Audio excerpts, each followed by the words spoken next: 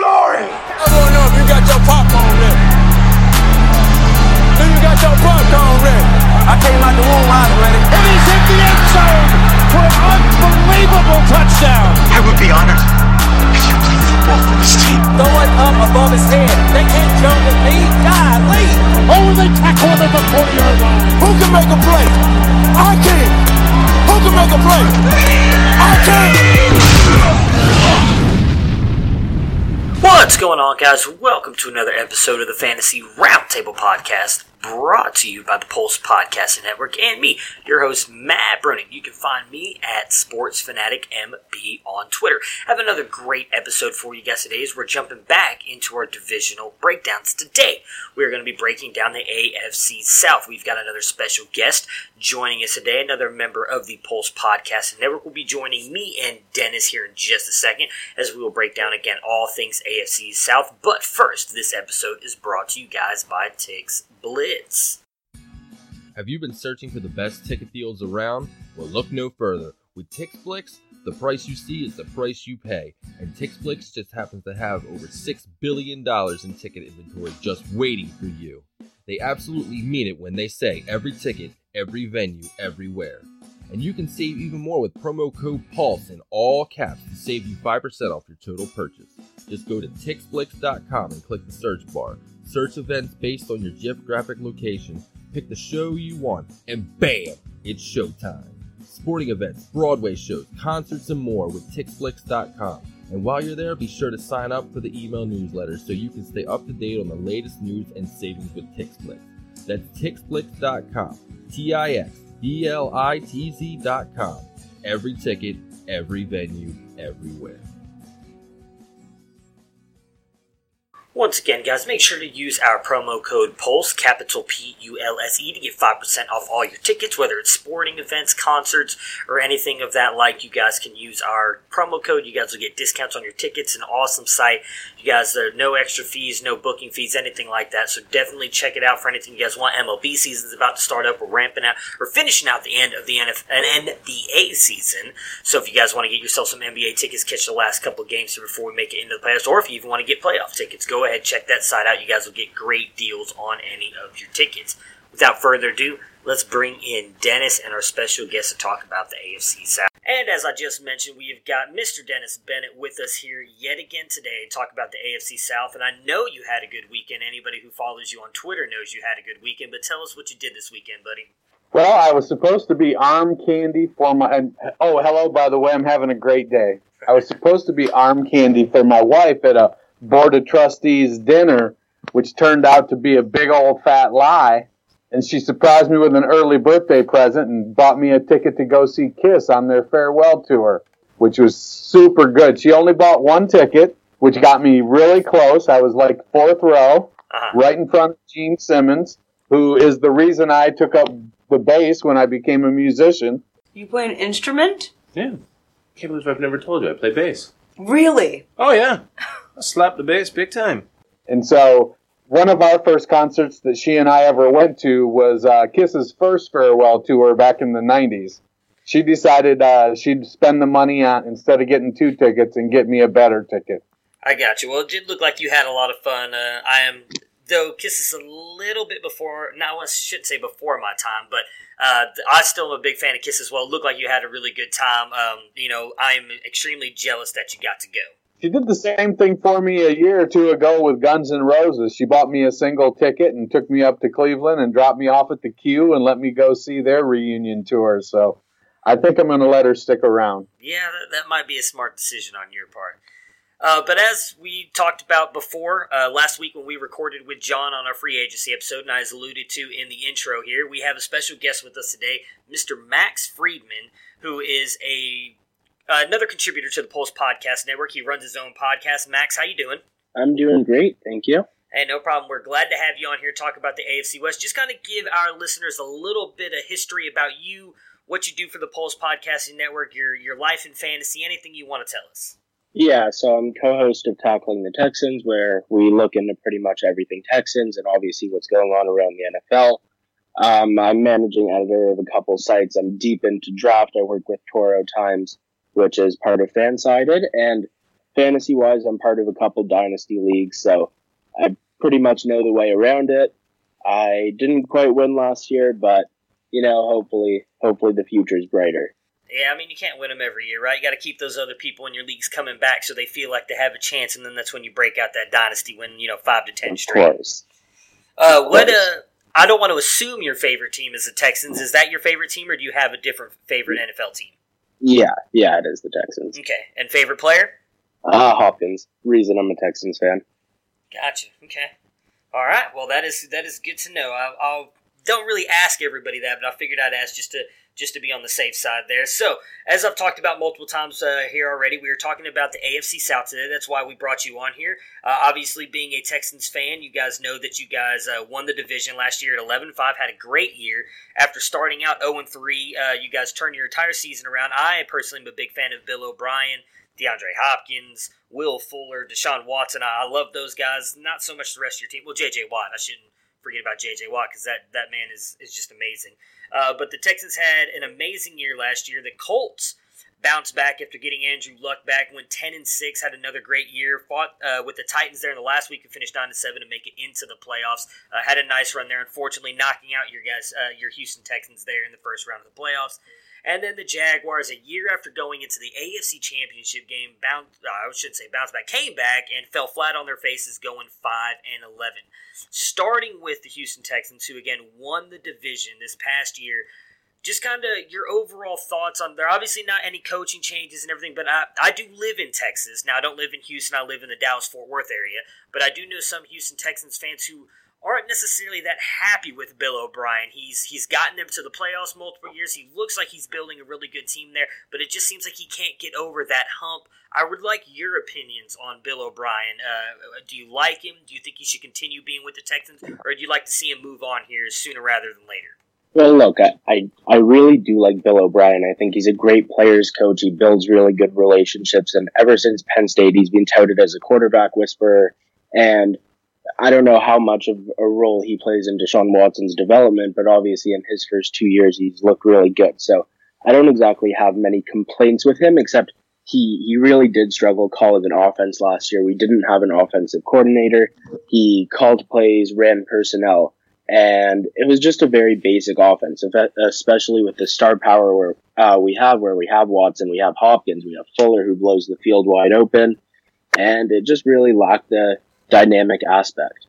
And look, we have a new offensive coordinator, and I think putting Bill O'Brien back into a position to just work on developing players and chemistry and working maybe a step back from the offensive play calling should make a very big difference. But I do like him. I do like his role on the team, and I obviously see a future, but I would be naive to say it's not a make or break season for him.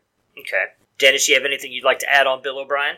It's one of those situations where you have a guy that does a good job and just can't quite get to great. At some point, the organization will lose patience, but you have to look over the landscape and see really who are you going to replace him with. I mean, he's a really good coach.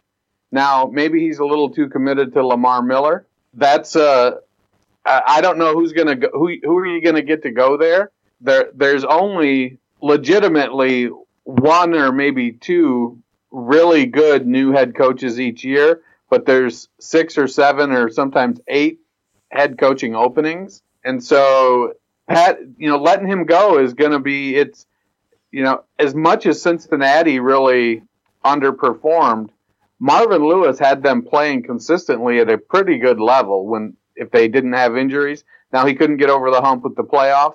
I think Houston has to sort of, not to compare O'Brien to Lewis because O'Brien is a better coach, but he's going to have another year or two to put it together and make a deep run in the playoffs, or I think they're going to end up with another coach.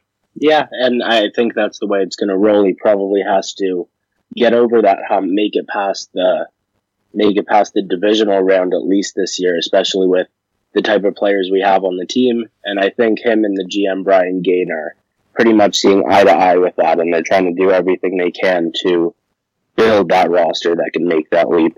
Well, speaking of building the roster, so obviously they've let go, I shouldn't say they let go, but Tyrann Mathieu came in last year. I believe he signed the 1-year deal. went back out there. Obviously, he has left the team. They let Kareem Jackson go, and then Jadeveon Clowney signed or hasn't signed it, but he got franchise tagged by the Texans, correct? Yeah. Okay, so, and I know that there was a lot of reports out there that they're working toward a long-term deal, but that hasn't come to fruition at the moment. No, not yet. Okay. Well, they have signed a couple of free agents that I personally really like. Obviously, Tayshaun Gibson, former Brown, Brian Bodie Calhoun, also a former Brown, and then Bradley Roby, I thought was three great signings by the Texans here, all for the secondary, which I think needed some improvement. Your thoughts on them adding those three guys to your guys' secondary? Yeah, for sure. Obviously, it's a tough pill to swallow losing Tyrann Mathieu. He's extremely talented. He has the veteran presence, but the Gibson value, or the value with the Gibson signing, was obviously really good. Bodie Calhoun came on $900,000. He's been a pretty productive player for UDFA in Cleveland, and Bradley Roby obviously is on a 1-year prove-it deal, and he's going to be out to show that he can play at the level he was at in 2017 when he had a really good season with the Broncos. So the value is there, and obviously the depth has picked up a little bit. I think we're definitely still going to be looking in the draft to still improve upon that secondary. Yeah, I mean, on a smaller note here, they obviously added Darren Fells at tight end. For Dynasty and Fantasy, I'd like to get your thoughts, if you have any, on that tight end position, because I was someone who was really big on Jordan Akins last year. I thought he was a guy who could possibly break out and be their tight end of the future, but then I think we saw more of Jordan Thomas down the stretch. I don't think Darren Fells is going to be much fantasy-wise. I think he's more of just in there as kind of the blocker veteran presence there at tight end. Do you think either one of these tight ends has a chance to break out, or would you prefer them kind of attack that position in this year's draft, it being as heavy with good tight ends as it is? I think Bill O'Brien is well known for rolling with 3 tight ends on the roster, so we'll probably even see Ryan Griffin cut before the season starts, and the Texans will probably roll with Fells as the main blocker, and then Akins and Thomas, who are both all right receivers, and I think I'd be comfortable rolling with that as the 3 rostered tight ends. But in terms of fantasy, I would definitely hesitate to target any of them, because Akins is a former receiver from college, and Thomas is obviously a receiving tight end too, and we really saw just a big mix of them, and unless news is spilling out of training camp saying that one of them is like blowing the coach's minds, I really can't see either of them running away with the job. They'll probably split time. Darren Fells, even though he's not a great receiver, is probably going to be the red zone target, so there may be a lack of touchdowns coming from Thomas and Akins, and it may be a snap count of like 40-40-20, so I don't think the usage is going to be there to justify taking any of them in a dynasty league. All right, note to self, don't draft Jordan Thomas in this next round. Yeah, was I audible there? You were. That's all right. Now I'm going to avoid him as well now. So obviously you guys still have about $42 million left in cap space. Just from everything I've seen, the biggest needs are offensive tackle, guard, cornerback, nose tackle. I don't think safety is as much of a need now, obviously, with the signings you guys have already made. Is there a free agent out there you would like to see the Texans kind of attack and try and get, or would you just rather them kind of go into the draft with what they have? And, I mean, in my opinion, obviously attack offensive line. That's their biggest need, I would think. But just kind of go into the draft and attack everything there. Yeah, look, I think the obvious one, and pretty much every Texan fan would be on the exact same page with this, but obviously Donald Penn just got released by the Raiders, and sure, he's aging and he just had his worst season, but the fact of the matter is we had 2 of the worst offensive tackles in the league last year. And without a doubt, he's an upgrade over who we have. So if we sign him to a 1-year, 2-year deal to bridge the gap, maybe while we hope to hit on another in free agency or through the draft, I think Donald Penn is somebody we should for sure target in free agency. Otherwise, the guard positions aren't great, but they definitely weren't as bad as the tackle positions last year. The cornerback room isn't good, but definitely has the depth to be formidable, and I would almost guarantee that we're going to draft a cornerback with one of our first 3 picks. Nose tackle, DJ Reader's really good at nose tackle, but we're heading into more of a hybrid defense, so we may need somebody to work on pass rushing from a defensive tackle position. So I don't think there's anybody out there that we could really target in free agency, but then again, it's a somewhat deep drafted, well, not somewhat, it's a very deep drafted defensive tackle, and that might be a sleeper pick for the Texans. I don't think a lot of people would expect them to target one high in the draft. And I don't see it first round, but for a day 2 pick, it's entirely possible. I wouldn't say we really need to go heavy, throw money at anybody in free agency right now, other than maybe Donald Penn, who obviously I would love to see in the Texans jersey next year.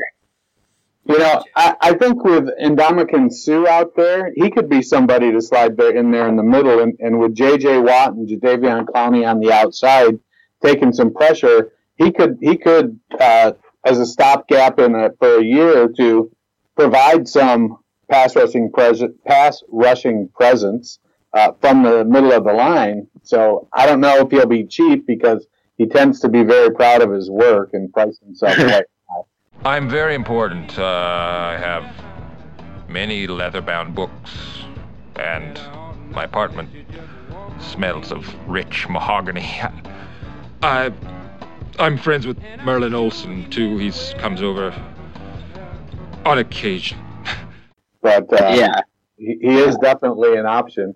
Yeah, and he's a good option, and I'm sure he would be a pretty good fit for what we're looking for. The only thing is we've really valued, valued isn't the right word, we really made sure that we're valuing players the way they should be, and I think Suh, as you said, he's very proud of what he's done. He would probably demand too much money for what we're willing to shell out here. Makes sense. So you were talking about the draft picks, obviously, just to give everybody an idea of what they're looking at here. If you guys don't follow the Texans, they have 7 picks altogether this year. They pick at 23, making it into the playoffs and everything. They have 2 second-round picks, is what you were referencing earlier, saying 3 picks in the first 2 rounds. Obviously, their first round, their second round, and they have the second-round pick from Seattle as well. Before we move on to any dynasty risers and fallers on the roster for the Texans, I'd like your opinion on Lamar Miller. Anybody who listens to our podcast knows that I am an advent hater of Lamar Miller. I think he's wildly overrated. I think he's good as for fantasy-wise. NFL-wise, he's very good for the NFL. Don't get me wrong on that. But, I mean, for fantasy-wise, I've always said that he's a middle to lower tier RB2, but a lot of people like to rate him higher than that. I'd just like your opinions on him, whether it's NFL or fantasy, however you want to address it. Look, the problem with him is he's just incredibly average. He's no more, no less. He does exactly what he needs to do. He doesn't break anything loose. He doesn't really do anything exceptional. One thing to look for in fantasy is obviously Bill O'Brien's a big fan of just running them up in between the tackles. Like first down, 1st and 10, just run in between the tackles and pick up 1 or 2 yards, which I literally cannot explain at all. It makes no sense to me, but we've had Alfred Blue in the past who's been just a bigger body to maybe run that play with, but we don't have him this year. So in terms of dynasty, I wouldn't be, and obviously he's not even a lock to D'Onta Foreman. He's not even a lock to make the roster at this point. He obviously had a huge injury last year. He's going into his 3rd year, and he definitely needs to prove himself. He's not a lock, even though he in all likelihood would make the team. But he's a bigger body that may see some carries running the ball up the middle. And look, Lamar Miller just is what he is. Not improving. He's not quite declining yet, and he's just incredibly average. And that's about all there is to say about him. He's actually not too bad a fantasy option, but he's somewhat inconsistent as well. It's just his usage is high. Yeah, I mean, if I could sign on for 1,000 yards and 5 touchdowns and 4.6 yards per carry, I'd probably be up for it. Yeah. That's what he had last year. Yeah, fantasy option. He pretty much does what he needs to do, and he did that missing, I think it was 3 games. I think 2 he games. played it.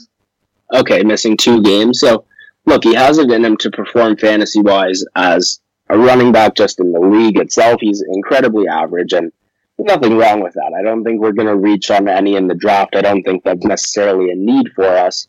But obviously he's aging, and maybe next year, the year after, if Foreman can't separate himself or not separate himself, if he can't prove that he's a top-tier back, then we may be looking in the draft for one next year in 2020.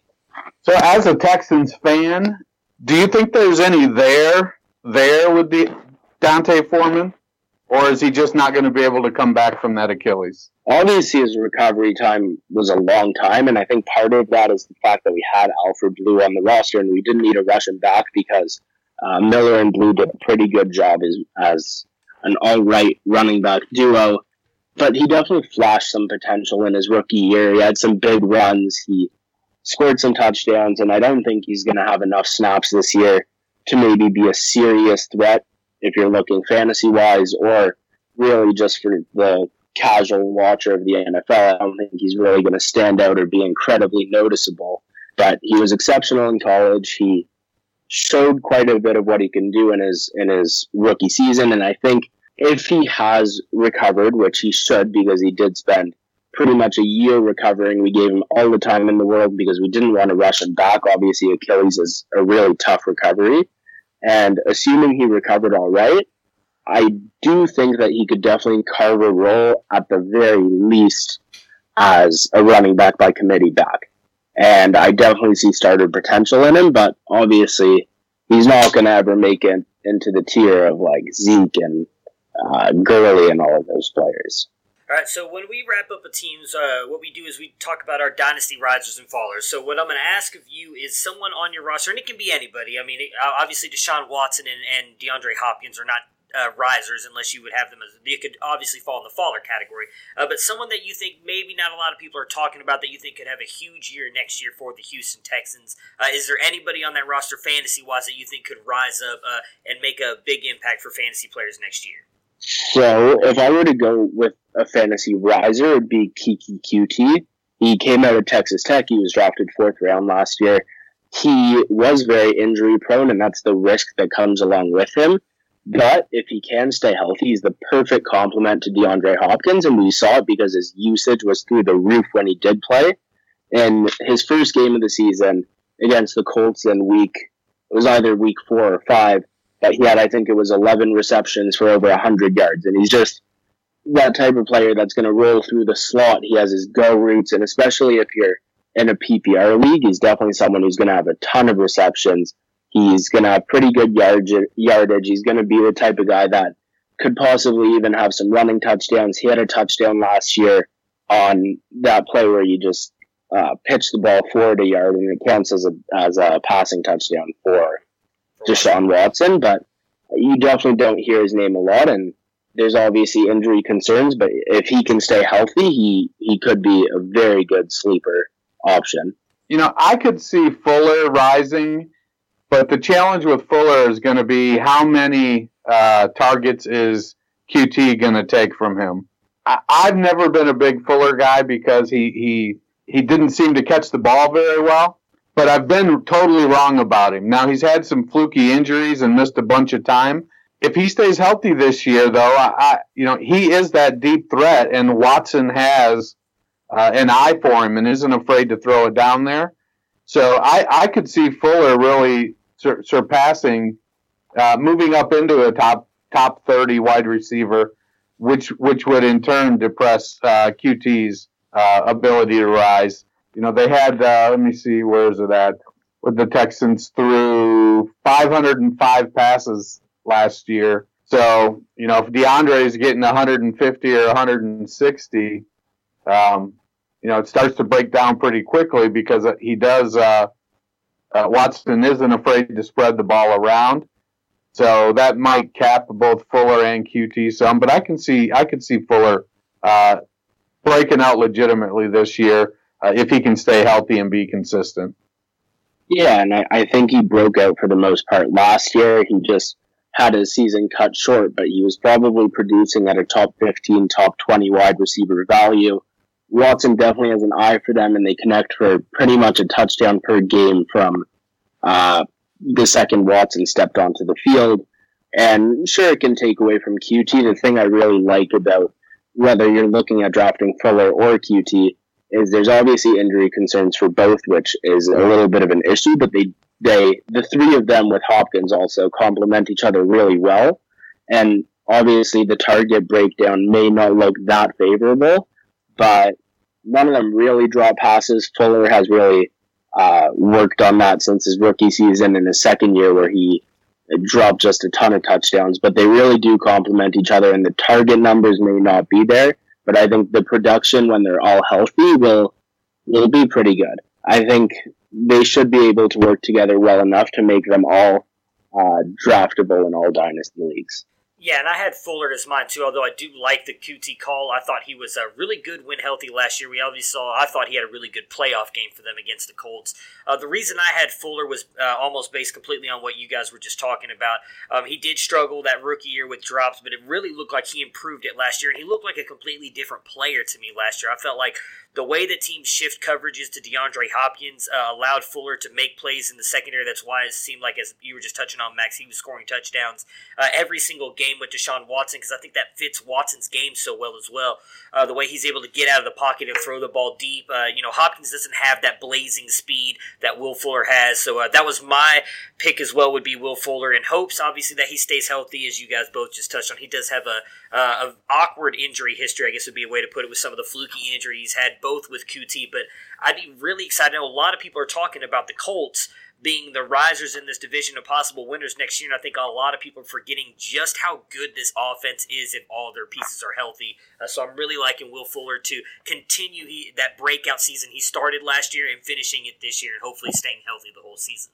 Yeah, I was just about to say, obviously the Colts roster has risers all around it. That Andrew Luck did an exceptional job, and he was often looked at as comeback player of the year, but he honestly wasn't too far out of the MVP conversation. Yeah. And look, the Texans have talent all over, but we have a new OC this year, and we need to prove it as much as the Colts really did last year too. Yeah.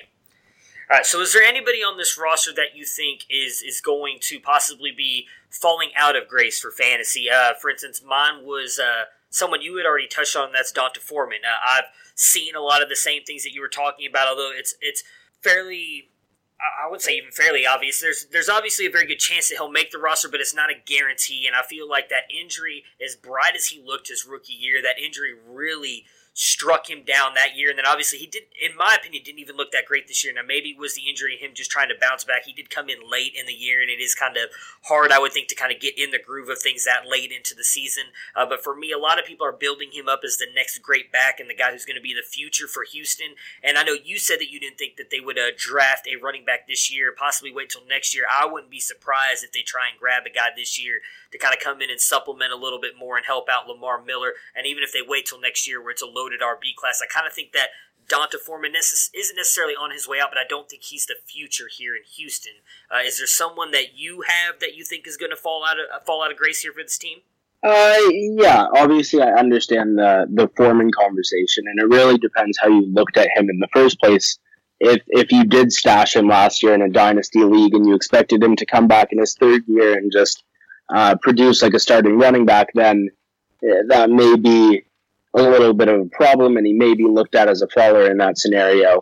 And the reality of it is, teams do draft running backs basically every year, and we probably will draft one late rounds, and there's always the possibility that they hit and that they end up a starting running back, like we've seen with Kareem Hunt 2 years ago and Philip Lindsay last year. So regardless of whether you're looking at Foreman, or for me, my dynasty faller would be Lamar Miller, just because I can see Foreman taking some carries away from Lamar Miller, and Lamar Miller is obviously aging, and the offensive line, obviously we still have the draft to go, but they haven't exactly made any adjustments or upgrades on the offensive line. So I could see Lamar Miller falling off, and especially if they do manage to hit on somebody in the draft, then it's entirely possible that Foreman and Lamar Miller take a big hit, because we've already said that it's going to be running back by committee, which almost guarantees that we're going to draft probably, who knows, it could be a higher round, but most likely a later round running back. And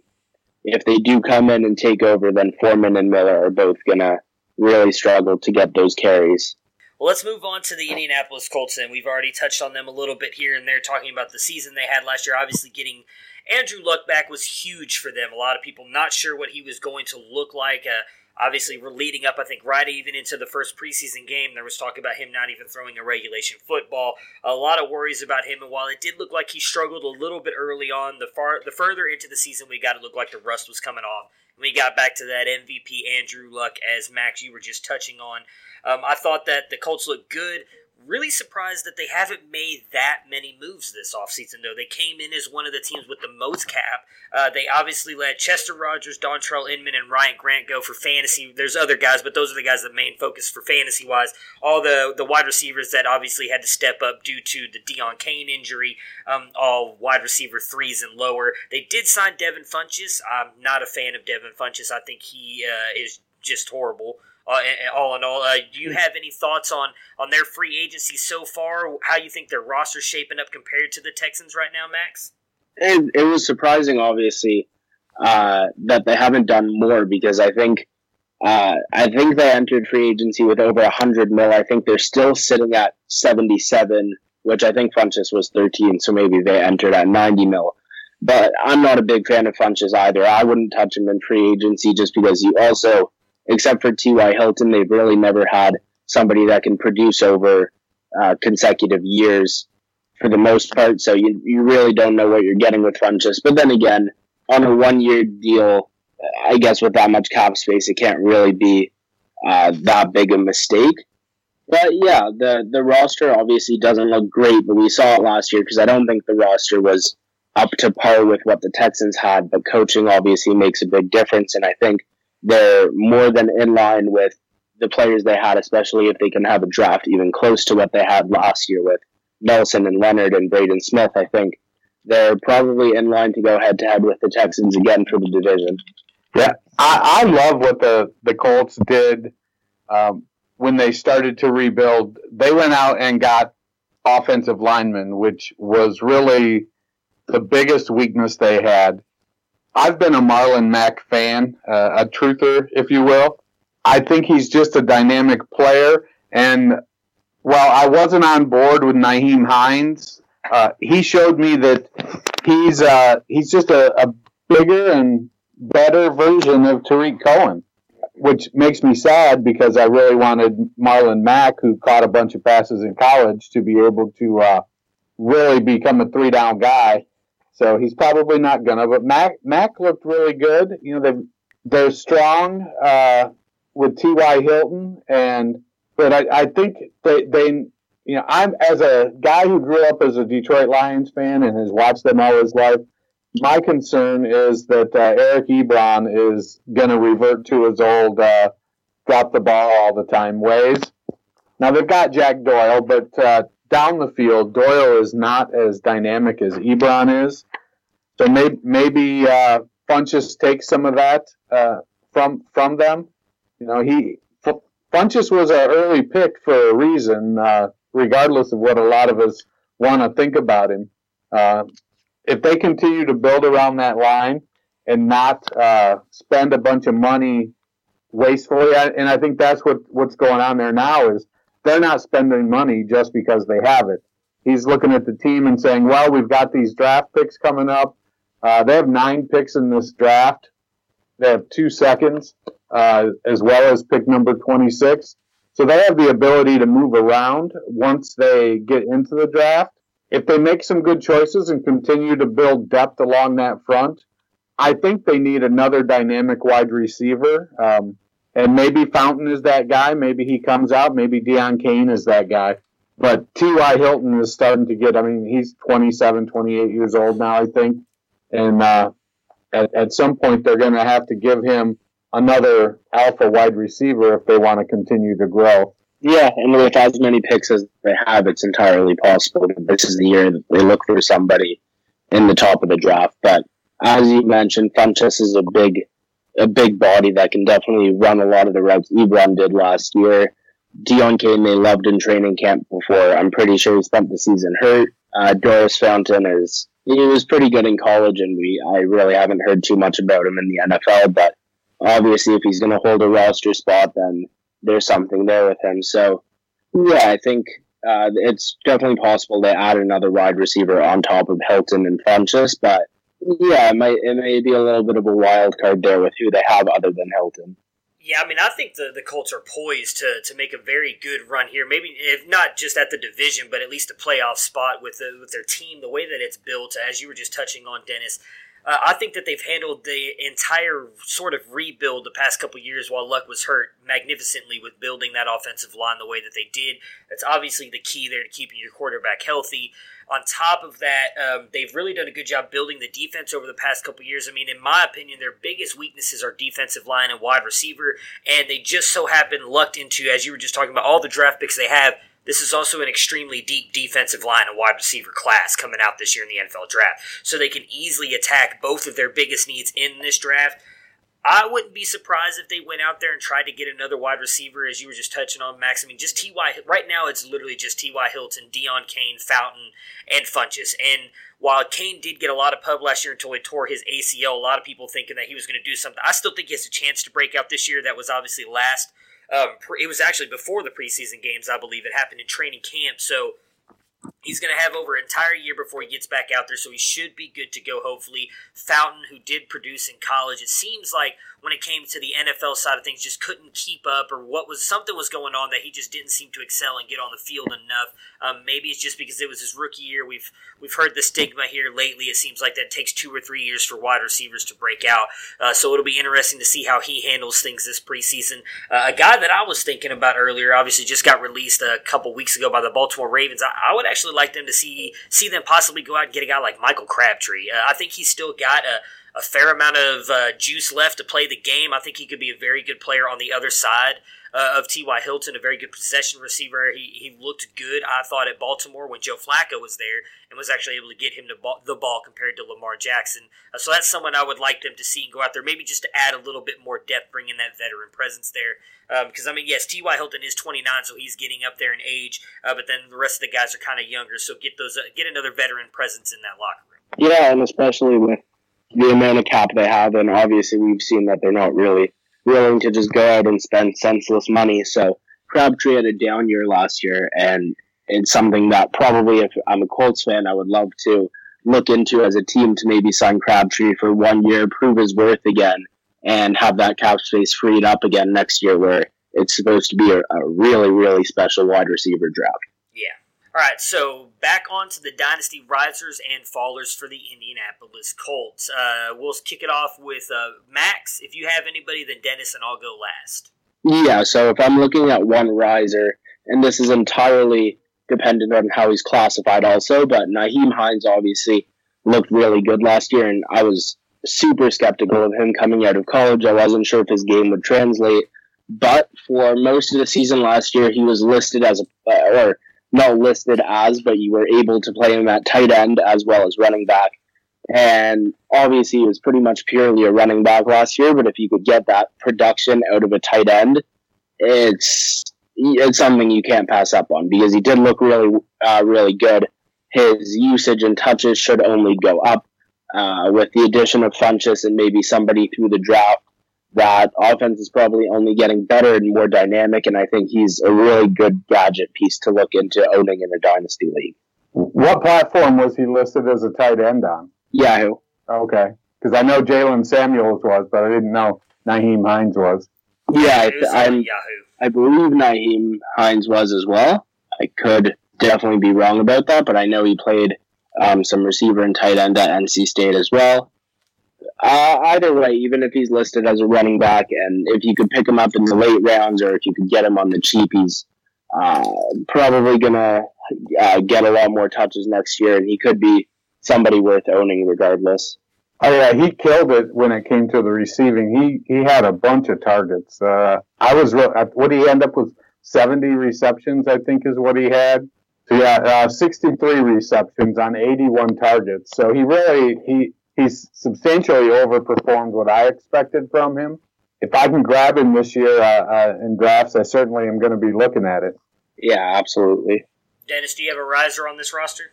I do. I'm a big Marlon Mack fan, and I'm going to ride it one more year. You know, last year Mack rushed for 908 yards in 12 games, 4.7 yards per carry, and he had 9 touchdowns. Well, I don't necessarily expect more in the touchdown output. I can see him going up from his 195 carries to about 250 carries, and he did get 26 targets. So the opportunity for him to build on that is going to be there. He's an explosive running back. I think he's going to move into that mid-tier to high RB2 range. I can see him definitely inside the RB20s, maybe as high as 14 or 15 pretty comfortably. All right, and for me, it's Deion Kane, though I do love the Nyheim Hines call there by you, Max. As Dennis can attest to, I was possibly one of the only people who was very high on Nyheim Hines coming out. Him and Philip Lindsay were a couple of my guys that I was big on. Now, I was also big on Jordan Wilkins, and he really failed me last year. But you know what? I'm going to take credit for the Nyheim Hines call. I thought he was going to be just as good as Philip Lindsay was coming out. I love both those guys, and I do agree with you guys both that Hines, if you guys can get him, I don't know how underrated he is right now, but I agree he's better than Tariq Cohen, and Tariq Cohen is going much higher than him. So if you guys can get Hines, I would take him in a heartbeat over Cohen, because I think Hines is in a better offense on a better team is going to produce more than Tariq Cohen. But for me, mine is Deion Kane. As we've all touched on here so far, the wide receiver core is very thin for the Colts. It seems like none of the three of us like Devin Funchess, and T.Y. Hilton can't catch every ball thrown by Andrew Luck. I like Jack Doyle, and I like Eric Ebron, and Andrew Luck does like to target the tight ends very often, but everybody knows that he does that, so they'll likely cover those guys too. Deion Kane was getting a lot of pub, not just from Indianapolis, but from a lot of people last year in spring training. God, there I go again with the baseball spring training stuff. In training camps, and I think that he's just poised to continue doing that. I really like Deion Kane coming out of college. I think he's due for a really good year this year, as long as he can stay healthy. And Deion Kane is going to be my riser. Do you guys have any fallers on this roster? Look, for me, and I'm saying this as somebody who ended up with Ebron in week 3 just off the waiver wire, and obviously I loved every second of owning Ebron, but it's really hard to see him sustaining what he did last year. And that's not to say he's not going to be a good option in fantasy, and he probably will be, but he was a very, very good tight end last year, and especially in a year where it was pretty much a down year for anybody not inside the top 5 tight ends, and he produced pretty much as well as anybody in that second tier of tight ends. So, look, I think he's going to be good once again, but I can't see him sustaining what he did last year in that Colts offense.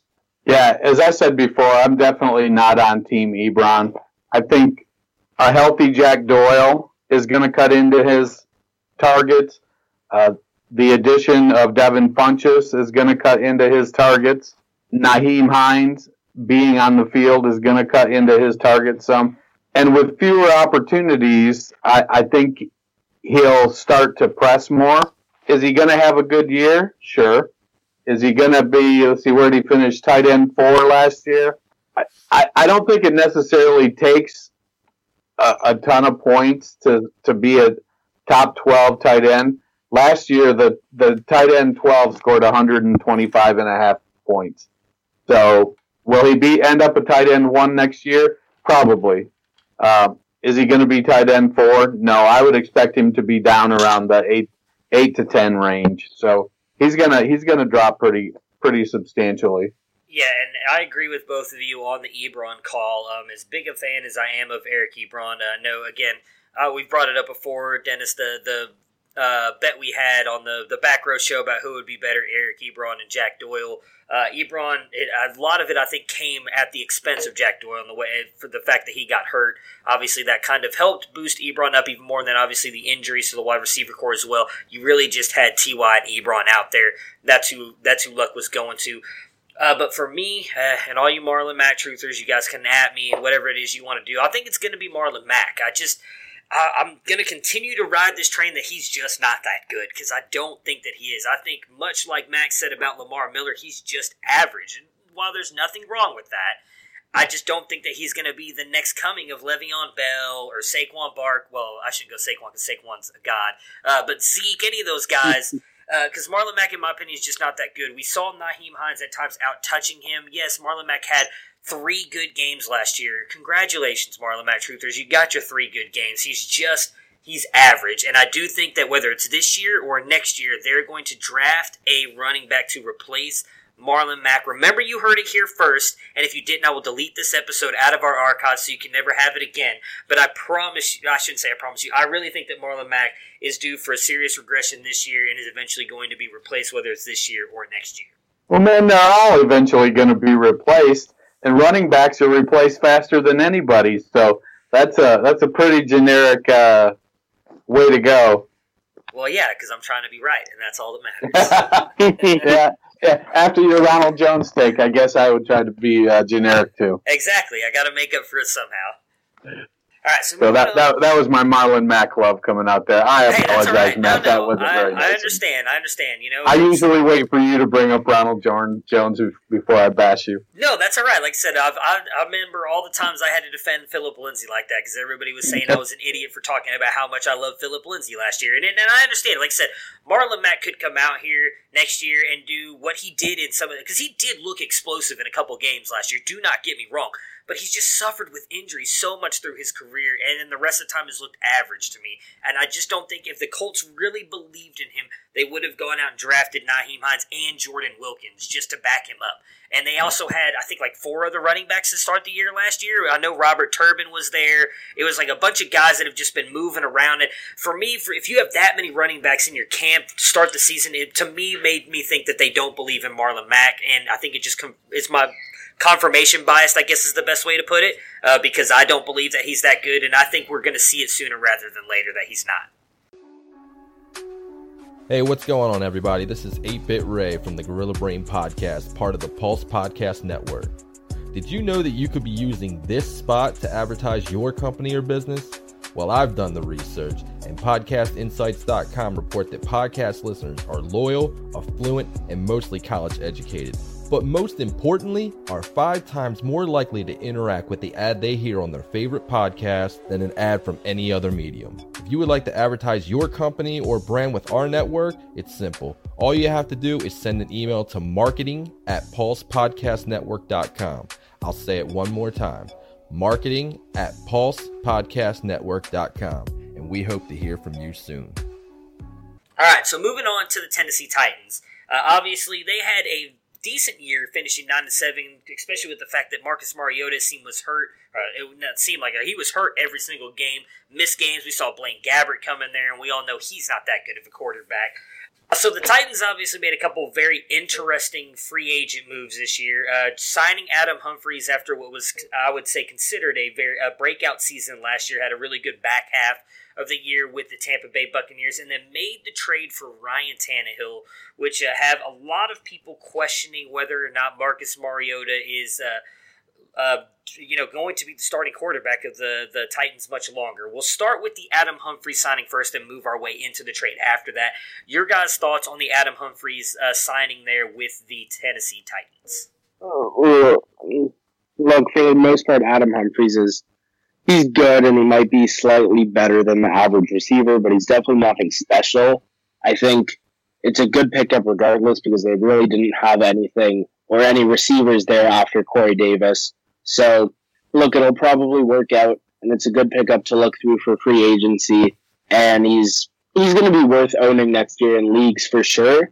But with the quarterback situation and the fact that I'm not exactly too high on Humphries, he doesn't exactly worry me as a Texans fan in the division.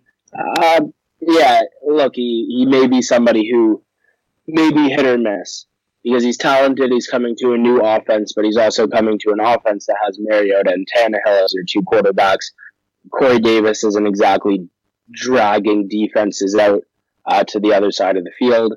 Yeah, it's going to be, signing Tannehill or trading for Tannehill sort of leads me to believe that ulnar nerve is still giving Mariota some problems. They may be talking a good game, and you always want to have a good backup. And while as much as we want to say Tannehill sucks, there's only 32 starting spots and 32 backup spots, and to be one of the 64 best quarterbacks in the nation at the professional level says something. Lately, my saying has been, if it was easy, everybody'd be doing it. They're going to be, I think Vrabel is going to run the ball this year. I'm looking at a 300 carry season for Derrick Henry.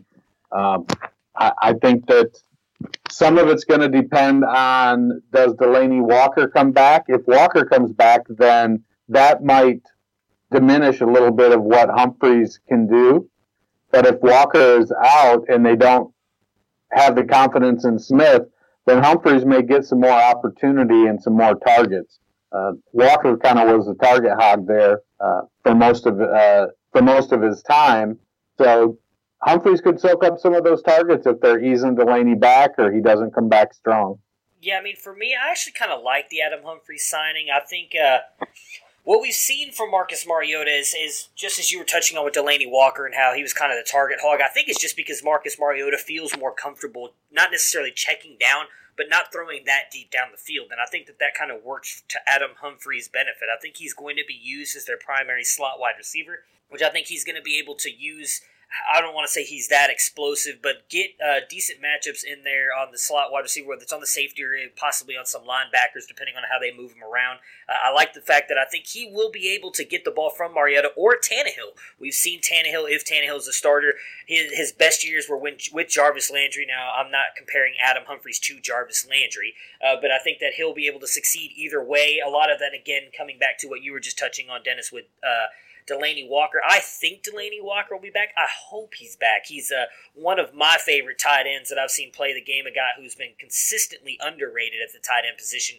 I'd hate to see him go out on a year like that with the injury, only playing, I think it was in 2 games or maybe even week 1 when he blew out his, I can't remember, was it his Achilles or was it an ankle injury? I don't remember off the top of my head.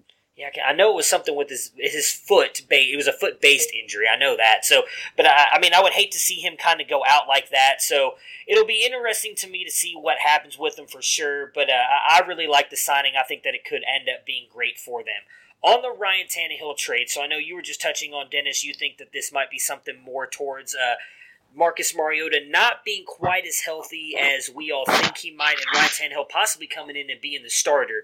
Do you agree with that, Max, or do you think he's being brought in more possibly as competition to push Mariota, or he's just coming in clearly as the backup? It's tough to say if he's coming in clearly as a backup because he's definitely played long enough and he's been around the NFL long enough that he can easily take that starting spot if he performs well enough in training camp, or if Mariota doesn't perform well enough in training camp.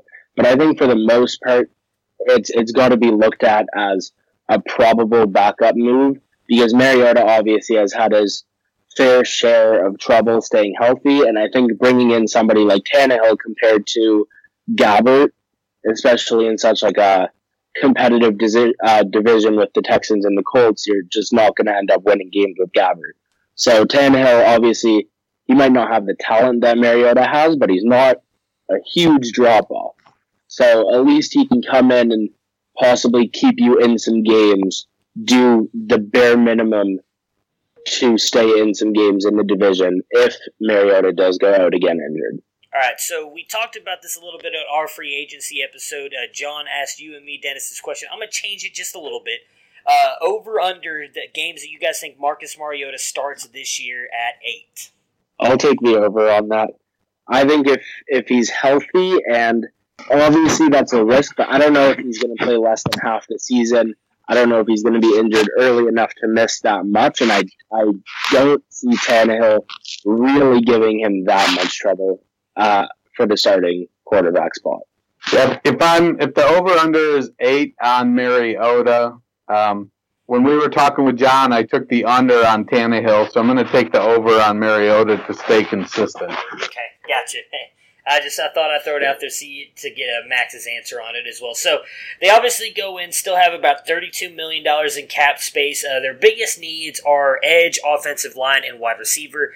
Again, Crabtree might be a decent fit here, but I don't imagine they'll go and attack him. They already brought in, obviously, Adam Humphreys. They do have a couple guys that are on, I wouldn't say the back end of the roster, but possibly even fringe roster spots here with guys like Taywan Taylor, guys they've drafted over the past here. They have 6 picks right now, no 7th rounder. They're picking at 19 again. edge and wide receiver being some of their biggest needs. We just talked about it earlier. This is a very deep class for that. So I'd be interested to see if they attack that in the draft. I'd imagine they'd go defense heavy right there at the first of the draft. You could possibly get a wide receiver late, 3rd, 4th round. Just quick, I don't know if you've done much studying of this draft yet, at least the wide receivers, Max. Say you get to the 2nd round and N'Keal Harry, probably DK Metcalf, and A.J. Brown are off the board. So the top 3 guys for most people, they're all off the board, and you're the Tennessee Titans, and you've got to pick a wide receiver to bring in here and pair with Corey Davis and Adam Humphries.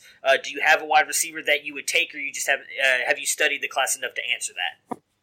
Yeah, definitely I've studied the class. I'm deep into the draft, so I can pretty much talk about any position that really comes up, and something that may be risky for them but can really help them just with a dynamic aspect is Hollywood Brown. And he's had his fair share of injuries, and he obviously came in really, really small, and his only combine comparable was Deshaun Jackson, which obviously didn't work out badly, but he's really small. There's worries about drop concerns and whether or not he's going to be able to take his game to the next level with his height and weight. I think he weighed in at 165, but he's obviously that deep threat that can really take some of the pressure off. You said Mariota doesn't really throw deep, and part of that obviously is the fact that Corey Davis and Adam Humphries coming in, neither of them are exactly deep threats. So to really take somebody off the top and have safeties fall back into coverage like 40 yards downfield can make a very, very big difference. Otherwise, if you're just looking for just somebody to come in and produce day one, more likely to produce day one than Hollywood Brown would be somebody like Kelvin Harmon or Hakeem Butler, who blew up the combine and has a pretty good tape to go along with it. So I think both of them are probably better options to produce day one, but Hollywood Brown can be a long-term feasible option that can really change that offense. So, Max, if they're both there at where are they picking now? 19. Since it's a deep draft at wide receiver, they could get pushed down some. So if A.J. Brown and Hollywood Brown are both there at 19, who should they take? Look, that's a tough one for sure, because A.J. Brown is rated higher for me than Hollywood, and I think most people would agree with that. The only thing is that A.J. Brown probably doesn't do that much for their offense. He played a lot in the slot at Ole Miss, and he's showed that he can probably move outside.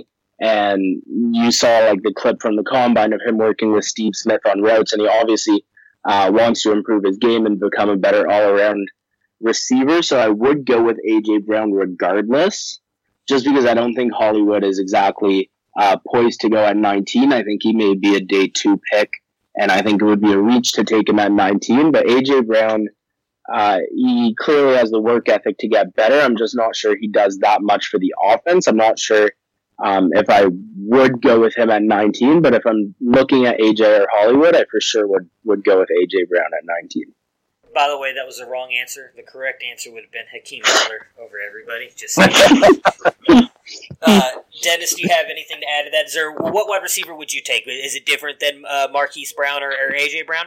You know, I think if I'm Tennessee, I would pass on the wide receiver at 19 and grab Deebo Samuel in the second.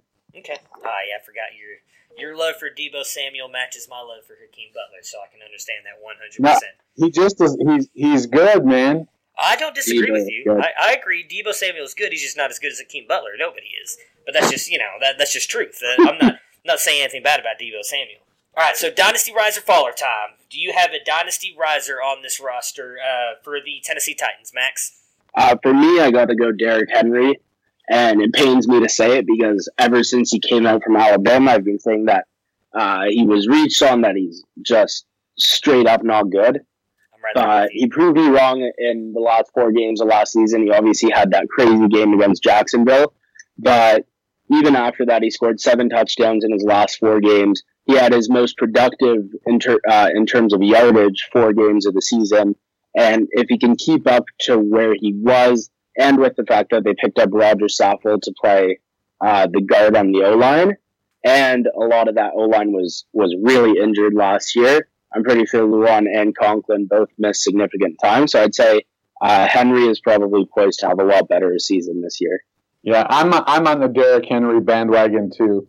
I've been a Henry hater for the entire time he's been in the NFL, and watching him at the end of the season last year. And I think part of it for me too is being here. I'm in Columbus, Ohio. I watched Mike Vrabel play at Ohio State. I followed his career throughout the NFL, and he's sort of an old school throwback mentality. We're gonna overpower you, and I think Derrick Henry fits that mold. And when you put him behind Lewan and Saffold and Conklin and the rest of those guys up front, I'm looking at a 350 carry season for Derrick Henry. I think they're gonna move Dion Lewis into a very, very complimentary role, and they're going to try to just hammer the ball with Derrick Henry, give him holes, let him create some movement. And when he gets rolling, man, the dude can run. He's not slow. No, he's not quick, but he's not slow. Look out. I've got cat-like speed and reflexes. Yeah, for me, mine's Jonnu Smith. I do think that he's going to end up taking over this role from Delaney Walker this year, even if Walker comes back. I liked what I saw out of Smith in a small sample size there before he ended up getting hurt last year. Regardless whether it's Marcus Mariota or Ryan Tannehill, I think that he's going to work in the parts of the field that both of those guys like to go to. I like him to take a step forward in, as something you touched on earlier, Dennis, is a very weak position for fantasy. Obviously, tight end, just scoring 100 points gets you into the top 12. And I think that that's something Jonnu Smith can do this year. Real quick, want to add to the Derrick Henry hate here. I also hate Derrick Henry, and I disagree with both of you. I think that we're going to see why everybody hates him again this year, because I think he's going to end up struggling like he does most years. I know he did. He was awesome at the last four games here this year, and he did the same thing the year before. He was really good for the last 4 games. So, if he's on the waiver wire here next year at the last 4 games, definitely pick him up or possibly win you a fantasy championship. But up until that point, I think he's worthless is probably a harsh word and going too far. But I think that he is RB2 at best. Do you guys have any dynasty fallers on this roster? For me, I would have to say the obvious pick has got to be Corey Davis. Ding, ding, ding! What do we have for her, Johnny? Didn't exactly impress me in college. Hasn't really impressed me so far. But the fact that they're bringing in more targets probably just means that he's not going to produce like most would hope. Obviously, Humphries takes some, and it would be really, really surprising if they didn't take another wide receiver in the first couple rounds. So I think his touch rate will probably go down quite a bit. I think Delaney Walker is coming to the end of the road here pretty quickly myself. As much as I like him as a player and the things he's done in Tennessee, the injury he had was a dislocated ankle, and he's going to come back, but he's going to get pushed by Jonnu Smith. And so he isn't going to get the historical number of targets that he usually has gotten. They're bringing in Humphries. They're going to run the ball. And it just, all of those things kind of add up to Walker, I don't want to say being little used, but suffering a substantial decrease in targets from 2017. Yeah, I don't disagree with you on the Walker call. However, I'm going to side with Max here on this one with Corey Davis, and it's mostly due to the fact that I think a lot of people just overrate him. I know that coming out of, I believe it was Western Michigan, if I'm remembering my colleges correctly here, he looked phenomenal. He looked like a great rookie prospect. He just doesn't fit in their offense, in my opinion. He needs a quarterback that's going to let him go deep down the field and get him the ball. And either one of these quarterbacks, whether it's going to be Marcus Mariota or Ryan Tannehill, is going to do that. I think that everybody continues to value him as like this star that's going to break out, and it keeps, next year is going to be his year. No, next year is going to be his year. And it just never happens. I think that he's just destined to be a middle-tier, low-end wide receiver 2. I don't think he's ever going to break into that wide receiver 1 territory that all his truthers want to see. And I think this is finally the year that everybody else is going to start realizing maybe he's not quite as good as we thought he was going to be coming into the NFL. Moving on to the Jacksonville Jaguars, who I think are possibly the most interesting team going into 2019 right now in this division with some of the moves that they've made. I personally have been a big fan of. So obviously we saw them let go of TJ Yeldon. They cut Blake Bortles. Dante Moncrief is now gone as well. They bring in Chris Conley, Jeff Swain. Everybody calls him Jeff Swain, right? I don't know. He's pretty much a nobody in my opinion anyways, but I just wanted to get his name right. In case he ever listens, what's up, my friend? And then Nick Foles at quarterback, which I think is the most interesting signing. I know a lot of people want to keep bringing up the fact that when he went to St. Louis, yes, I know we're still St. Louis. For anybody who wants to yell at me, they're in Los Angeles now. I know that. But when they were still in St. Louis and he went there, he was horrible. But I think the fact that he has John DeFilippo now in Jacksonville with him, who was not necessarily calling the plays, as we all know Doug Peterson was, but he was still a part of that. He knows how Nick Foles likes to run an offense. He knows what makes Nick Foles comfortable. I think is a big deal coming into Jacksonville, which I think has a lot of weapons around him, a decent O-line around him. I think this team could be poised for a resurgence of what we saw a couple years ago. Your guys' thoughts on their free agent moves so far this offseason? Yeah, well, obviously I've watched a ton of Jacksonville, and they were a team coming into last year that scared me. I remember going into our early season game against them. We were either 0-3 or 1-3 at the time, and I remember saying that it was almost a guaranteed fourth loss and that our season was going to spiral out of control from there. What actually happened was we beat them, and their season spiraled out of control. But regardless, a massive amount of blame goes on to Blake Bortles. Obviously, the dude is bad. Look, I have Nick Foles now, who even if he may not be worth the money that they signed him for, and even if he may not have such an unbelievable career, obviously that Eagles season excluded, he has brought an energy to the Eagles the past couple of years that does worry me to have in the division, because if he can lead that team and calm a lot of the egos that they have on the defense, I wouldn't be surprised to see them back in the fight for the playoffs. And Chris Conley's a good signing too. Somebody I would have loved to have as a complimentary piece, especially with Fuller and QT always on watch for injury. He's a good signing, and I'm sure he's going to make a lot of Jags fans happy next year. Yeah, my concern with Foles is, will he be able to keep it up for a whole season? And if he does, then will he be able to keep it up for 2 seasons? When given the opportunity for long-term success, he seems to come up short. I want him to be successful because I love D.D. Westbrook. And I think that it could be, there's some dynamic playmakers in Jacksonville if they can just get the ball thrown to them. My hope is that Foles, because of his familiarity with DeFilippo and vice versa, that they'll be able to put together an offense that lets them really shine. They have, Fournette's a good running back if he can stay healthy. I don't know if I think he's destined, if he gets healthy and stays healthy, I think Fournette's destined to fall into that Lamar Miller category of, well, he's just a guy that's an average running back and 4 yards a carry and 900 to 1,000 yards if he gets enough touches kind of role. I don't think he's special like we thought he was coming out of LSU. But he's a good, solid running back. They do lose a little bit of depth with Yeldon leaving. So there are, and the letting Hyde go, that was something too. So they lack depth at the running back position now that they're going to have to address. It wouldn't surprise me to see them address it early. If they don't believe, not at 7, but if they don't believe in Fournette long term, if they're willing to let him just play out his rookie contract and then walk, it wouldn't surprise me to see them take a running back in the 2nd or 3rd round. Yeah, I'm right there with you. Matter of fact, that was going to be something I touched on here. So I'll touch on the draft first, and I want to get back to the wide receivers. I think that's a very interesting conversation. So they're obviously picking at 7. They have 7 picks, 2 third-round picks, no 5th-round pick.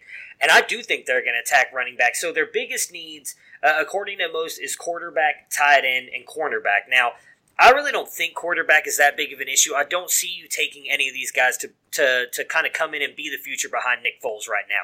They obviously signed him. Yeah, they addressed that in free agency. Yeah, they signed him to the 4-year deal. They obviously feel he's now their future right now. They're not going to come in there and draft somebody. So right now you're looking at cornerback. You could easily get one of the best cornerbacks at 7. After that, I think they are going to attack running back. Now, something I've talked about for a very long time, for anybody who's followed me through my FLA days, before even the podcast, I talked about how I did not believe in Leonard Fournette. There were a lot of people, if you read about it when he was coming out of college, I can't remember, I wish I could remember the doctor's name right now, but it was the guy who did the surgery on Leonard Fournette's ankle, came out and said that he was going to have issues with that ankle his entire career because it was just already so messed up. There was no way it was ever going to be fully healthy again. That's why I told everybody back that day to draft Christian McCaffrey 1-1 in their rookie drafts, because I thought McCaffrey was going to be a stud. Everybody was worried about him, sitting out games, all that nonsense, and look at him now. I don't know if they're going to draft somebody to replace Leonard Fournette, but I could see them drafting a guy like Mike Weber, who can come in, who I think is going to end up being better than TJ Yeldon, come in and be that receiving back role. Someone who can come in there, change pace. He can also run it up on you. There's a lot of guys in that draft that are like this. Mike Weber, just being a Buckeye, is kind of a guy I really like. I think could fit well in that offense. That's why I threw his name out there. But there's a lot of guys in that class that are very much like him. I could see them easily drafting one of those guys to kind of come in and really flourish here in this offense besides Leonard Fournette, especially if Fournette ends up sitting multiple games again due to injury.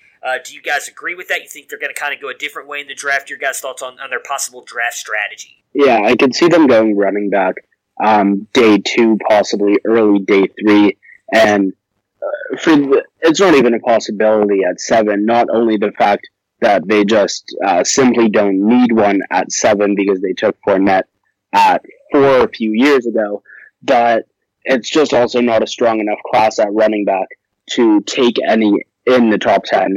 But if you're day 2 and Josh Jacobs is there, and personally I'm not a big fan of David Montgomery, but I know a lot of people are, if he's there in round 2 or round 3, then it's something you definitely got to look into, because I personally don't think Fournette is the answer. I don't think he's the future, and he's proven that he can't stay healthy.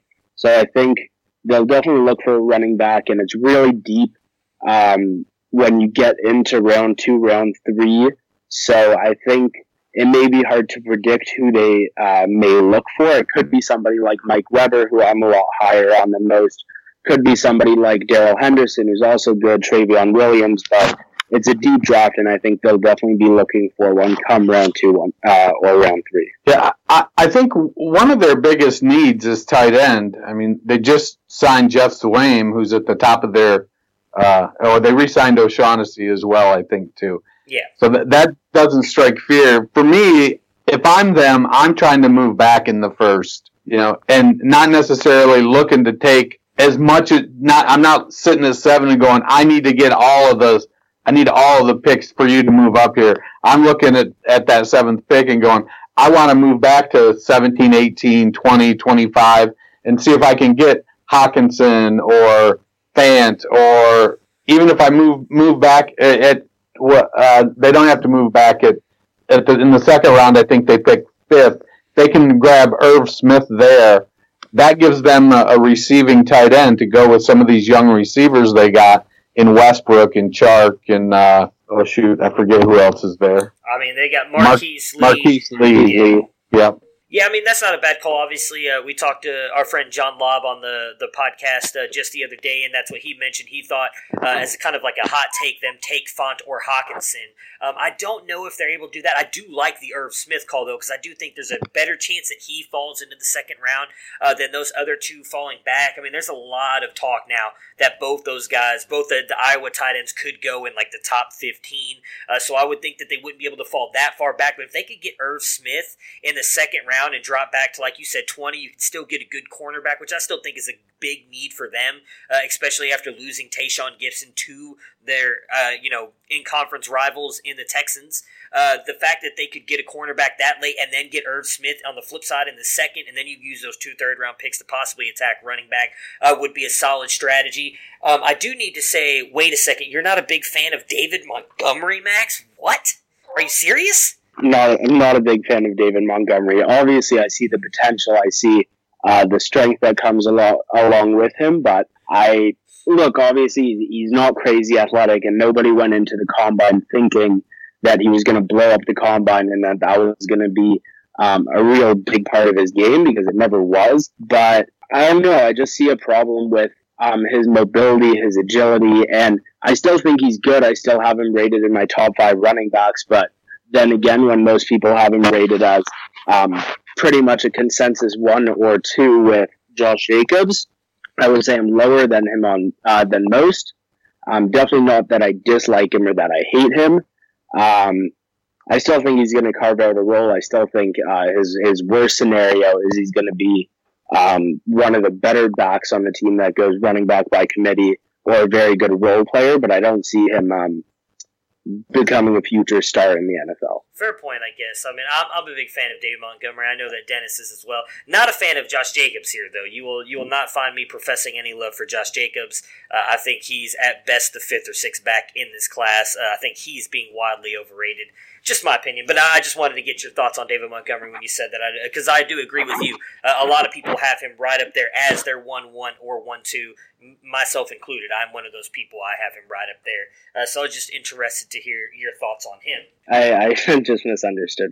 Oh, no, yeah. Well, I was saying, no, that a lot of people have him obviously up there at the 1-1 or 1-2. And I'm one of those people. I have him at 1-1 right now still for my running back rankings. I think that, like you touched on with the combine, nobody expected him to come in there and blow everybody away. I think he kind of showed all of us what we thought he was, and I think that he's going to do just enough at the next level to be serviceable. Again, this, as you touched on, it's not a deep running back class with elite guys. We're not having that Saquon Barkley, Ezekiel Elliott toss in this one. No. Even Darius guys who I loved last year. There's nobody near guys from last year. I'm right there with you on that. And I know Dennis is as well, because we've had these conversations many times.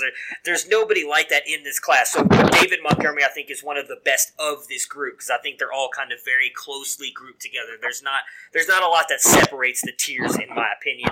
And then real quick, I also wanted to touch on, I love the Travion Williams call as well, because I do think that he would also be a great fit in this offense with what he can do in the receiving game. Yeah, for sure. And I personally think he's being massively overlooked when it comes to the NFL. I think a lot of that is just he's become a house name who's produced year after year, and I think the NFL probably sees that, and he'll probably be drafted that higher than the hype has made him out to be, but I see a lot of potential in him, and I think he's going to be very good at the next level. And I agree with you on that. All right, so do either one of you have a dynasty riser on this roster? So for me, I'm going to go with DJ Chark. He was drafted last year, and I thought they reached on him for sure. I didn't think he was going in round 2. I didn't even know if he was going to go on day 2 in general. But either way, when you're a year out, you got to stop looking at where they were drafted, I guess, and just got to look at where they are in their progression.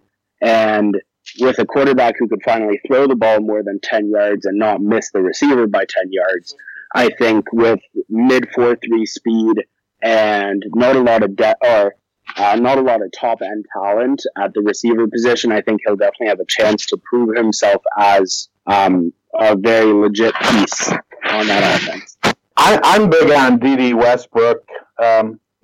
He's not a terribly big guy. He kind of reminds me a little bit of T.Y. Hilton size-wise, but he's just got some fight in him, and he's a baller. He goes out and gets the ball, and he can be really explosive.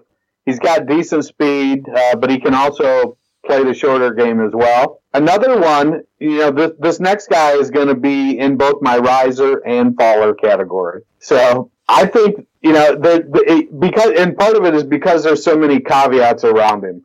But I think Leonard Fournette could be a riser. So if he can stay healthy and average 4 yards a carry, if they don't bring in somebody over him, the opportunity is going to be there. He's going to have the best quarterback he's played with. And if they can get the ball down the field, that's going to open it up near the line. Now, they need to fortify their offensive line a little bit more. But the opportunity exists for Fournette to break out in this season. Well, this is very interesting because you went with DJ Chark, Max. Dennis, you went with D.D. Westbrook. I'm going with Marquise Lee. I think everybody's kind of forgetting about how good this guy looked at times with Blake Bortles. Now you bring in Nick Foles, who I think is obviously a much better quarterback than him. Marquise Lee obviously had the ACL injury last year. Assuming he comes back fully healthy, he's still one of the better wide receivers, a good burner down the field, which I think Nick Foles can get him the ball. So I think Marquise Lee has a chance to step back up and kind of be the wide receiver we all remember him being just a couple years ago and being the number one in this offense. For me, on the Dynasty Fallers, there's not anybody on this roster that I see. I know both of you guys have kind of talked that you could possibly see Fournette falling down. I don't personally. I still think he's a guy who is more than serviceable, although he's not a full three-down back because we don't see him doing much in the receiving game. I think he still will be the at least first and second down grinder for this offense. So really, I don't see anybody falling down on this roster dynasty-wise at the moment, but who do you guys have that could be a dynasty faller? I was going to say pretty much the same thing, obviously. I'm not a huge fan of Fournette. I don't see him as the future. I don't think he's going to turn into the player a lot of people hoped he would out of LSU. But then again, he spent a lot of last year hurt, and I don't know it's going to be very easy for him to regress. So I don't know if I would classify him as a faller, and otherwise on the roster, I don't think there was anybody that produced so unbelievably that they can truly fall off and be classified as a faller. So I don't know if I can put a label of a faller on anybody on this Jacksonville team. I could see Fournette having just as many bad things happen as he does good things. You know, he had that, I don't want to call it a run-in because it seemed like they didn't really get close together with him and Tom Coughlin. You know, he seems to rub Tom Coughlin the wrong way. I could see him just sort of getting iced out, or Coughlin just saying, you know what, I'm going to replace this guy. I'm going to spend the capital, and I'm going to get one of these top running backs, and I'm going to bring them in here, and I'm going to hand them that job. I could also see Fournette losing touches because he gets dinged up again. You know, he's got the injury history. He doesn't seem to stay healthy, and they may want to go in and not spend the capital now that they've got at least on paper, a good passing game.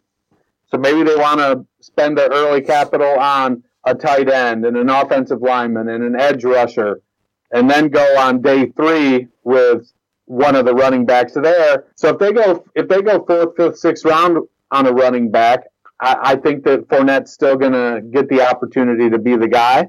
But if he gets dinged up, you know, it could go any number of ways. So he, depending on, I suppose, which time you talk to me, he could be my riser or he could be my faller. All right, so that does it for all of our teams in the AFC South. Now for one of my favorite parts of the episode, very early predictions of what we think might happen in 2019. Really appreciated getting you on here, Max, with us, and I'd love to bring you back as we get closer to the season and do a full preview of the AFC South with you again as well. So just very early, we give you full rights to change your picks as we get closer, because again, we haven't even gotten through free agency yet. But how do you think this division shakes out next season? I think we're going to see more or less the same layout that we saw last year, with the Colts and the Texans being just a half step above the Titans, and then Jacksonville, I think, is going to be better than last year for sure with Foles, but I don't know that they're going to really make a serious push for the playoffs. But I also know that the Texans' schedule next year, with the whole schedule that comes along with finishing first in your division, it is incredibly hard. So I am going to say that the Colts are going to finish first, and I'm going to say that they're going to be 11-5. I'm going to say that the Texans and the Titans are both going to make a push for the playoffs. They're both going to slightly miss out. I'm going to say both of them are 9-7, which would be the same as the Titans were last year, I'm pretty sure, which would make a lot of sense to me. I don't think they really did that much to get significantly better. And I'm going to say that Jacksonville is going to finish last, and they're not going to be a serious threat to anybody in the division. I'm going to put them at 6-10 on the season. You know, I feel like the Colts are poised to make a run, and I could see them putting up 12 or 13 games or wins. And that could be because I just drafted Andrew Luck in a startup too. But I agree. I think the Colts are going to win the division. And then the Titans and the Texans, they play such different games. So I think, the Titans are going to be grind it out, run it a lot, keep fewer plays, keep the score down, keep it close. And the Texans are going to have an explosive offense. And so they're going to, while they have a good defense, they're going to rack up some points. They're going to be scoring. And so I think they're going to end up pretty close to each other. In Jacksonville, it's going to be a situation where they just there's going to be a learning curve, adjusting to DeFilippo's offense. Yeah, they've got some guys that could be stars at wide receivers, but none of them really come with the pedigree and don't really have the history. They don't have a tight end. There's issues at running back. So I think the Jags are still going to finish last in the division. I'm not a big one to predict win-loss records, so I'm not really going to throw that out there. That's sort of how I see it shaking out. All right. Well, mine's going to be very different than both of yours. I'm jumping all back in on the Jacksonville bandwagon, baby. I love what the Jacks have done with Nick Foles. I like their team. I don't think that they've lost that much. I think that they can replace the players that they have in the draft again. This is a very heavy defensive draft. A lot of these guys are projected to do well in the NFL. I think that they'll be able to replace the cornerback, possibly a rusher and or linebacker that they need in the draft. This has been the hardest division for me to predict, to be honest with you. I could easily see 2 to 3 teams making the playoffs out of this division. Same with the AFC North. I think that these two divisions are the most stacked in the AFC, just based on the teams. I think the Titans finish last, in my opinion. I don't think that they've done enough. I don't believe in Marcus Mariota, and even if he does get hurt or if Ryan Tannehill becomes a starter, I don't believe in Ryan Tannehill. I don't think that Tannehill is going to be able to do enough to make this team viable to what they were last year. Then it goes down to the Houston Texans and the Colts. The reason I'm going to take the Texans to finish second in the division is based solely on their offense. Their offense, in my opinion, is more explosive. They have better weapons around Deshaun Watson than what Andrew Luck has around him. He really only has T.Y. Hilton. As I've already talked about, I'm not a big believer in Marlon Mack, although I'm not a big believer in Lamar Miller, just assuming everybody stays healthy. I love QT, and I love Will Fuller, along with DeAndre Hopkins, who I think is right there with Devontae Adams as the best wide receiver in the league. So I'm taking the Texans to finish second behind Jacksonville Jaguars, both making the playoffs, and then the Colts finishing third, just missing out, possibly in something the same thing we saw this year, where possibly they play the Texans last week of the season for a playoff spot, and the Texans end up beating them out, just because I don't think the Texans' defense either is as bad as a lot of people want to say it is, and if they can attack a few of those positions in the draft, I think they'll be right there with the Colts defensively. So I've got it: Jags, Texans, Colts, Titans. All right, so Max, thank you so much for jumping on with us. We really appreciate it. It's so much more fun to get someone in here who pays really close attention to that division. Obviously, very well connected with one of the teams, and me and Dennis are trying to cover all these different teams, so it was really awesome to have you on here, give us all this great insight on the AFC South. Like I said, I'd love to bring you back as we get closer to the season. We start doing our full previews like we're doing now, and get your opinions on how you think the teams will be moving forward. And again, please plug your podcast that, again, is part of the Pulse Podcast Network. You guys, even if you're not Texans fans, just subscribe and download for them. It's a great podcast. Me and Dennis have both listened to it. We both are subscribed to it as well. Even if you're not a Texans fan, they still give you guys a lot of great info just about the NFL and the Texans. So go ahead and plug that for us really quick if you don't mind. Yeah, so that is Tackling the Texans. It's available on all platforms. And on Twitter, it's @TacklingTexans. And yeah, we look into a lot of Texans. We look into everything around the NFL. Once again, thank you guys very much for having me on. It was a pleasure. Great talking. I always love talking about Texans, AFC South, everything around the NFL. And yeah, it would be great to be back on, and thank you guys again. No problem. And Dennis, go ahead, and obviously, I know it's the same thing we always ask, but go ahead, give everybody, obviously, your Twitter handle as well. Talk about the articles you have coming up here before we close it out. Well, you can find me on Twitter at culture_coach. I'm posting, retweeting, posting stuff, interacting with all the people on there. I also write for dynastynerds.com, so my writings pop up there. I get the pleasure of co-hosting this illustrious podcast with you, Mr. Sports Fanatic MB. All right. Well, I appreciate both you guys so much, and have yourselves a great day. Thank you, you too. Prepare for glory! I don't know if you got your popcorn ready. Do you got your popcorn ready? I came out the womb, I was ready. And he's hit the end zone for an unbelievable touchdown. I would be honored if you played football for this team. Throw it up above his head. They can't jump with me. Golly. Oh, they tackle him at the 40-yard line. Who can make a play? I can. Who can make a play?